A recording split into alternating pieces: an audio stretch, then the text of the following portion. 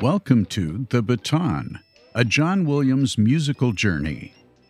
Join host Jeff Commings as he takes you through the career of the illustrious film composer John Williams, starting with his debut in 1959 through more than 100 films in 60 years. In this episode, we hear the John Williams compositions for How to Steal a Million, made in 1966. And here's your host, Jeff Commings. Hi, everybody, and welcome back, or if this is your first episode, welcome. Before you dive into it, if this is your first time, I urge you to go back and listen to previous episodes because this is really a journey through John Williams' career, and you want to be able to get all the context through his career if you start at the beginning and work your way up to this one. We'll be here when you come back.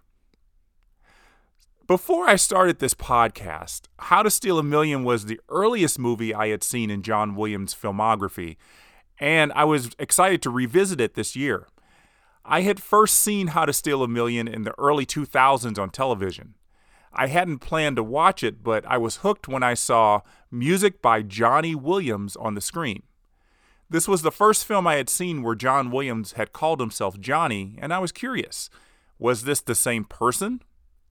After watching the film and loving it, I did some research and discovered this was indeed the John Williams who had written some of the best music of my life.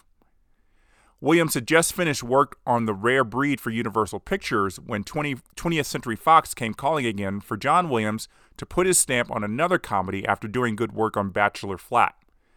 At the time, none of the serious composers who were racking up Academy Awards and getting screen credit on some of the most popular pictures of the time were interested in frothy comedies. It wasn't really about the money as it was about the elitism composers put on comedies. It didn't offer the same kind of challenge as drama films did. Plus, when it came to what really mattered, the Academy Awards rarely took notice of music in comedy films. That didn't matter to John Williams, who was showing everyone that he was a chameleon in terms of his work, a quality that he continues to this day. He wasn't going to turn down a film just because it was a comedy, and the film we're highlighting today was the epitome of a romantic comedy, starring two of the biggest actors on the planet at the time. Who would say no to working on a film starring Audrey Hepburn and Peter O'Toole? Hepburn was a big movie star in 1966, as big as they come. She had won an Oscar for Roman Holiday in her film debut in 1953, became an icon as Holly Golightly in 1961's Breakfast at Tiffany's, and was Eliza Doolittle in the film version of My Fair Lady in 1964. As for O'Toole, he had fewer film credits, but he had a couple of big ones. T.E. Lawrence in Lawrence of Arabia, and Henry II in Beckett. These two were guaranteed to get butts in the seats. The director was William Wyler, who had won 3 Oscars for directing before taking the helm of How to Steal a Million. He had directed Hepburn to that Oscar for Roman Holiday, so the two had an instant connection in this art caper comedy. As I had mentioned in previous episodes, John Williams was doing very well as a composer for popular TV shows such as Gilligan's Island and Lost in Space.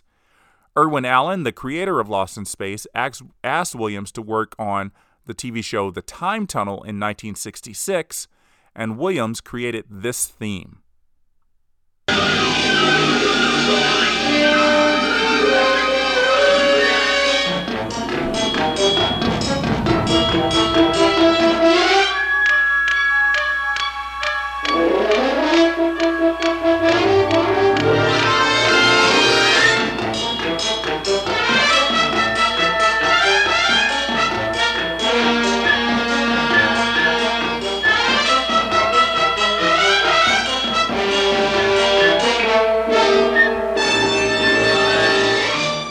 Williams wasn't the first choice to write music for How to Steal a Million. Nelson Riddle, who had just written the score to the Audrey Hepburn film Paris When It Sizzles, was William Wyler's first choice. But at the time Wyler needed his composer to start writing music, Riddle was already working on the TV version of Batman, which was set to hit TV screens at the same time. Oddly enough, Riddle's remaining career in film scoring came mostly from working with Frank Sinatra and his Rat Pack films. You might remember that John Williams was the composer for Sinatra's only directorial effort, None But the Brave. How lucky for us that Riddle took over as Sinatra's composer of choice and that Riddle was too busy to serve as composer for How to Steal a Million. John Williams has regarded his work on How to Steal a Million as a new chapter in his film music career. Though the music itself is quite good, it's what happened behind the scenes that made Williams' film feel like he was taking a major step forward. This was the first score in which he would serve as music producer, and the album release of the score, which I'll talk about later, was the first time he got credit as producer. He would serve as producer on pretty much every commercial release of his music after that, thereby having creative control over how the music is presented and distributed. All right, so let's get to a brief description of the movie with the warning that there are upcoming spoilers. Hepburn plays Nicole Bonnet, the daughter of an art forger in Paris who has just sold a fake painting by Cézanne for a lot of money. The film centers on a statue of Venus that is being loaned to a Paris museum. The statue, which Nicole and her father owned, is a fake, having been sculpted by Nicole's grandfather and modeled after her grandmother. Everyone else believes that the statue is at least 400 years old and priceless. In order to keep an art examiner from discovering the forgery, Nicole enlists the help of a British man named Simon to help her steal the statue, collect the $1 million insurance, and keep her father from going to jail. Pretty much the second half of the movie deals with the theft of the statue, the ensuing getaway, and the cover-up. We find out that Simon is actually a forgery detective and is only taking part in the robbery because he's fallen in love with Nicole. This isn't so much a laugh-out-loud comedy as it is just a movie that makes you feel good. Of course, Nicole and Simon are movie star cute, and we know long before it actually happens that they will fall in love and ride off into the Parisian sunset together. And with a wonderfully sprite theme by John Williams, we actually kind of like these art thieves. Williams' sole theme for the film is pretty much a jack of all trade. It's a general theme for the film, a love theme, a hotel lounge number, and a musical anchor for screwball comedy. How many composers can write a melody that can do all that? Remember that main theme in I Passed for White so many years ago and how it started out as sorrowful but becomes triumphant at the end?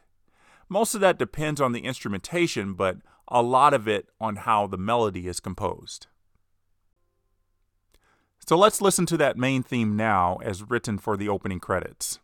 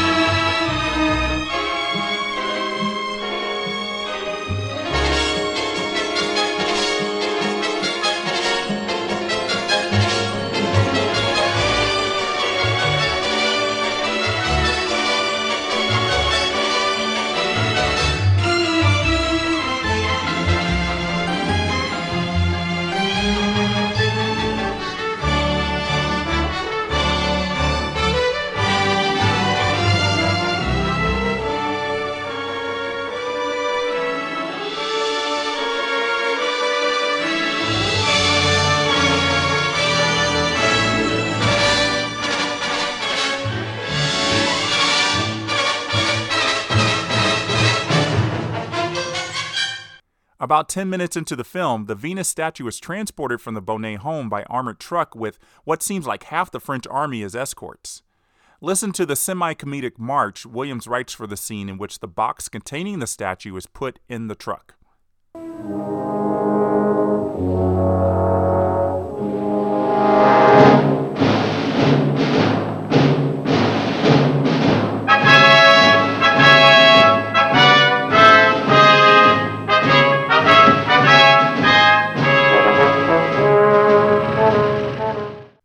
A few minutes later, we see the armored truck on the streets of Paris, with Parisians stopping to watch the truck go by. There's a brief performance of Les Marseillaise, the French national anthem. Then an organ comes in as we see two priests paying homage to the passing truck.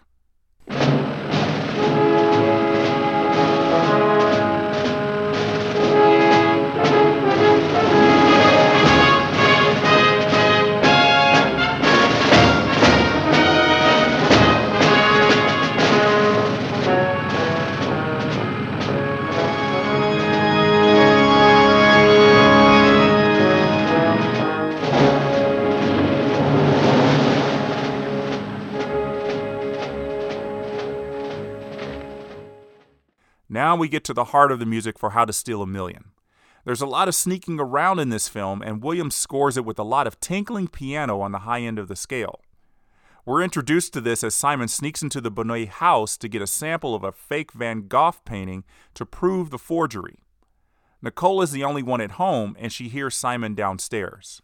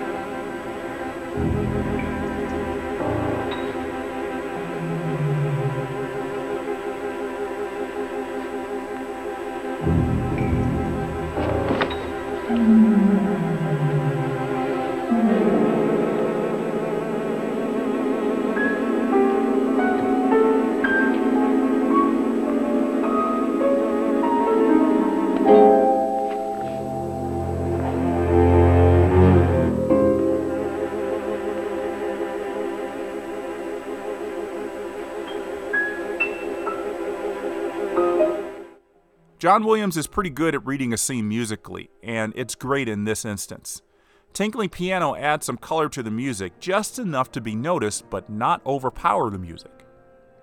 So Nicole picks up an antique gun and is ready to surprise Simon. The music rises in intensity, then ends when she turns on the light.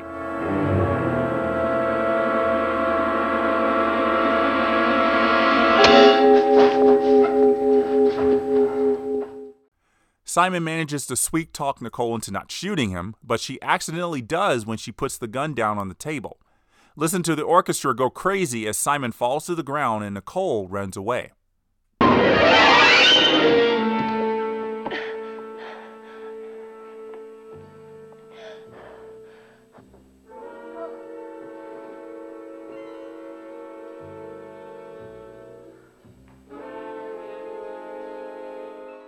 Simon reaches into his shirt and shows Nicole some blood. Simon faints to the ground, and so does Nicole.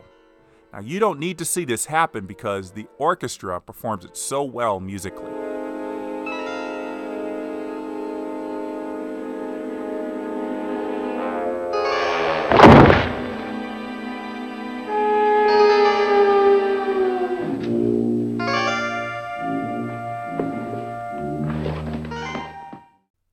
Nicole feels bad about shooting Simon, and since he is in no condition to drive, she takes him back to his hotel. As a sign of thanks, he kisses her. Our main theme is played as they kiss, and while Nicole contemplates the kiss on the taxi ride home.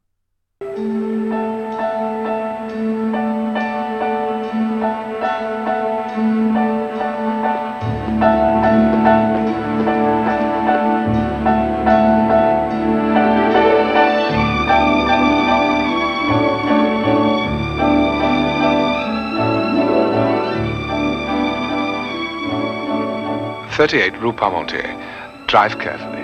Get a good night's sleep."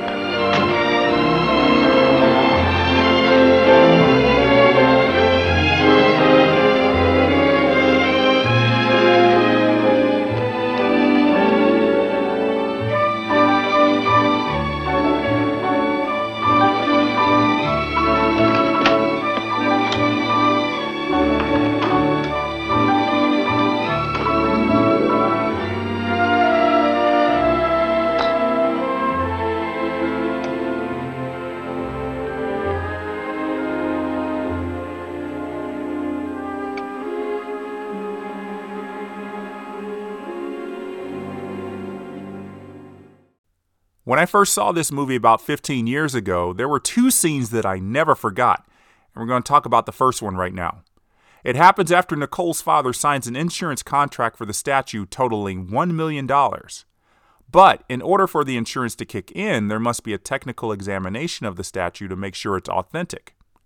Knowing they are ruined if the statue is discovered to be fake, Nicole and her father react in subdued shock. That reaction is accompanied very simply in musical terms with a timpani drum. Technical examination? After the museum representative leaves the house, Nicole and her father each collapse into two chairs in the hallway. A bassoon is there to musically signify them slinking into their chairs. Well, thank you, sir. Good day.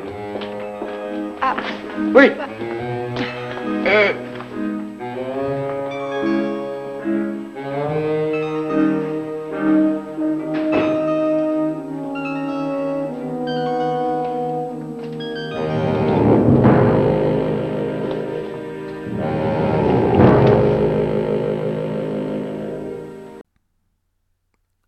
Almost 15 years later, and I remember that scene so well. And I got a chill when I heard the music again. It's so great hearing John Williams have a lot of fun writing music to fit that scene, emphasize the comedy without going overboard, and generate a little laugh with it. Without that music, the scene would have just been okay. John Williams does very well with writing source music. Now, as a reminder, that's music that's heard by the characters in the movie. It could sometimes be previously written music, a song, or music the film's composer writes before filming. The source music for How to Steal $1 Million is played in a hotel lounge where Nicole is meeting Simon to ask him help steal the statue. Williams takes a variation of the main theme and plays it on piano.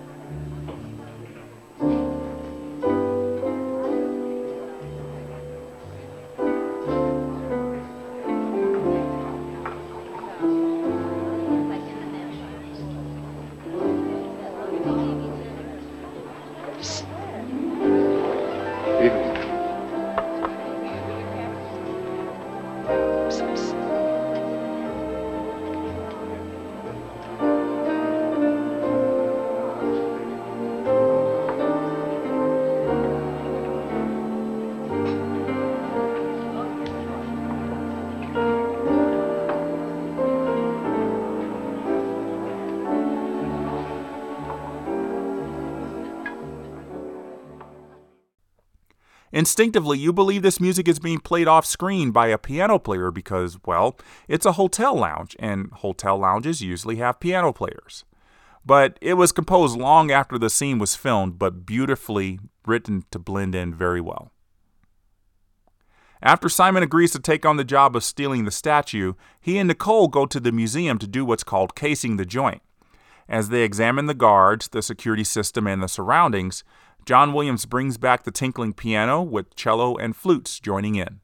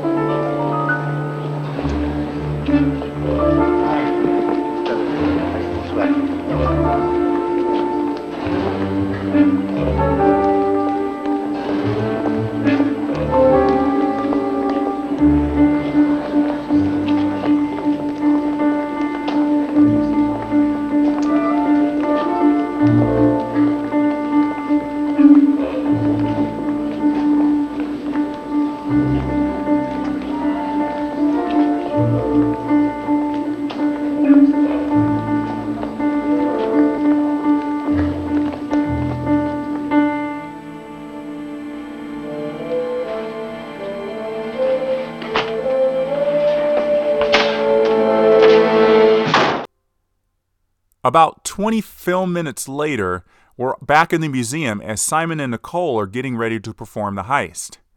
As museum visitors leave, Nicole and Simon hide in a fireplace until the guards leave the museum floor. Once the coast is clear, the two move to a small broom closet. And once again, the music is perfectly performed, and Williams does well as conductor to keep the orchestra subdued, including the trombones you hear.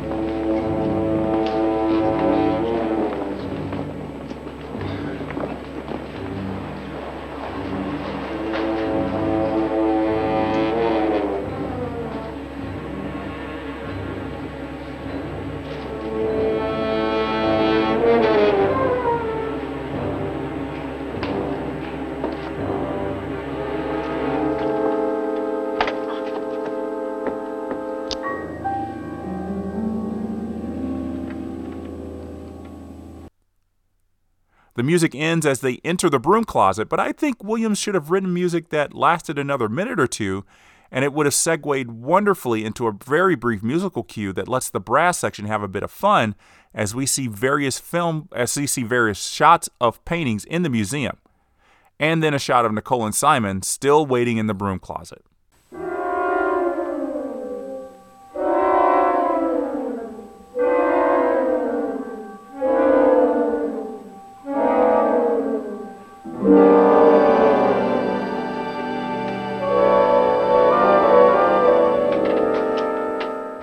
So, now we're at the second scene of the film that I remembered after watching it the first time all those years ago. It's a scene when Simon is trying to get a key from a hook outside the broom closet so he can unlock the door from the inside. Watching it again, this reminded me of the scene in Bachelor Flat when Jessica the dog is dragging a big bone to the beach and burying it. John Williams wrote a fun mambo piece for that scene, and here he composes a fun little jazzy piece that includes an electronic keyboard, his first foray into electronic music.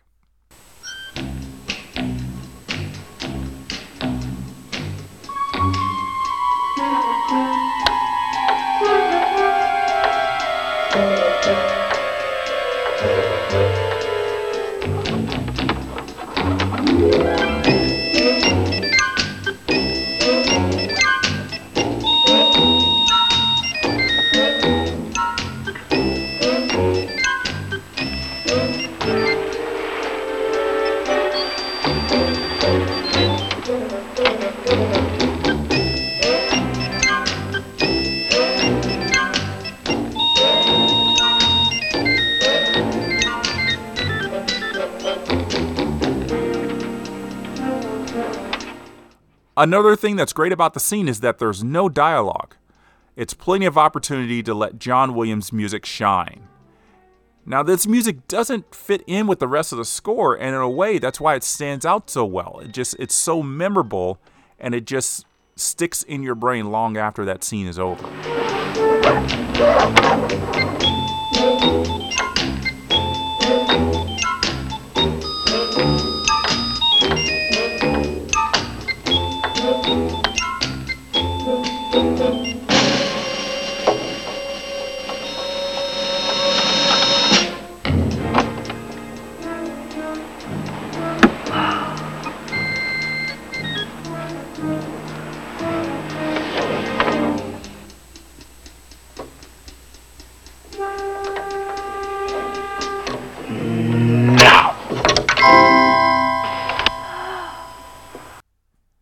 When Simon is able to finally take the statue, John Williams comes back to the piano.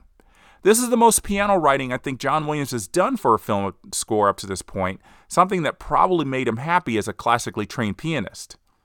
I would have loved to have seen his process writing these tinkling piano notes as he's working out the right notes to play and going through different variations.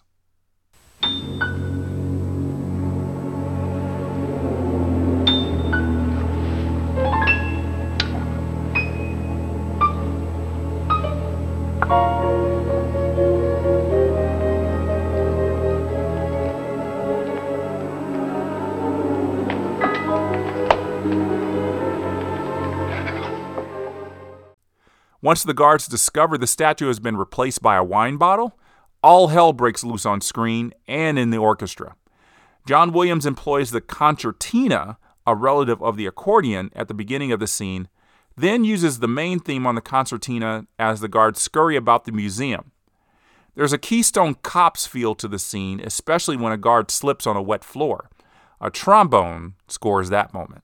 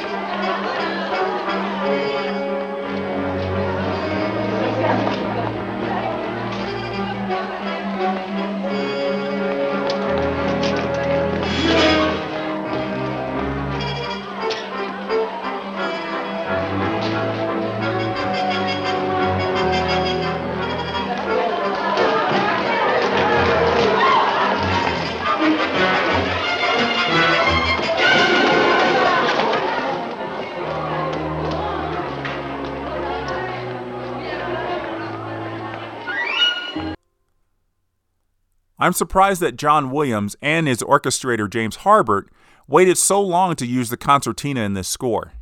Its sound is definitely associated with Paris, so to exclude it from the score in a movie that takes place in Paris is either a smart decision or a dumb one. Personally, I think it's smart, because by discarding the cliches, Williams is able to be a little freer with the score here and not restricted to what sounds good on the concertina. What also stands out for this score is its lack of a major theme for the statue. I had fully expected Williams to compose a brief melody for the Venus statue since it figures so prominently in the plot. Not having such a theme doesn't diminish the score for me, but it illustrates what I think is a missed opportunity for Williams to show how capable he is as a composer. Remember that his good friend and mentor, Henry Mancini, wrote a very popular theme for the movie The Pink Panther a few years earlier, and that was music written for a diamond. So anyway, this is a great score for Williams. I wouldn't mark it as a turning point musically for him, since I don't sense that it sounds different from anything else he had done before it, but this was the first big hit movie that John Williams had done, and for that, it definitely is a step forward. And it's only going to get better. 3 of the 4 films that he will do next feature big movie stars and prominent directors, showing that John Williams was no longer a second-class composer in the Hollywood hierarchy. As I mentioned earlier, the score got an album release, but it was music that was re-recorded by a studio orchestra, with Williams redoing some of his music. I'm not sure why the original music could not have been used, and if you hear the re-recording of the score, things tend to sound a bit different. The music for the scene where the guards run through the museum after the statue is stolen features different instruments entirely. Most of the rest of the music has different orchestrations as well, or played just different enough to be noticed. There was a CD released in 2008 featuring the original music, though the distributor did not print many copies, and it has since become a collector's item. Well, that was a fun look at the film How to Steal a Million. But we're not done with 1966 yet. In our next episode, we'll go back to the Western genre as John Williams writes music for a remake before wrapping up the busy year with 2 more comedies. Again, a big thanks to you all for listening to this podcast. I would love to hear from you, so please send your comments to me via email at jeffswim@aol.com or via Twitter @jeffswim. I might read your comments on a future show. Until next time, everybody, the baton is down.